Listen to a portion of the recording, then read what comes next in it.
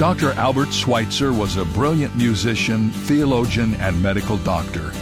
He could have written his own ticket, but he chose to spend the prime of his life serving African natives as a medical missionary.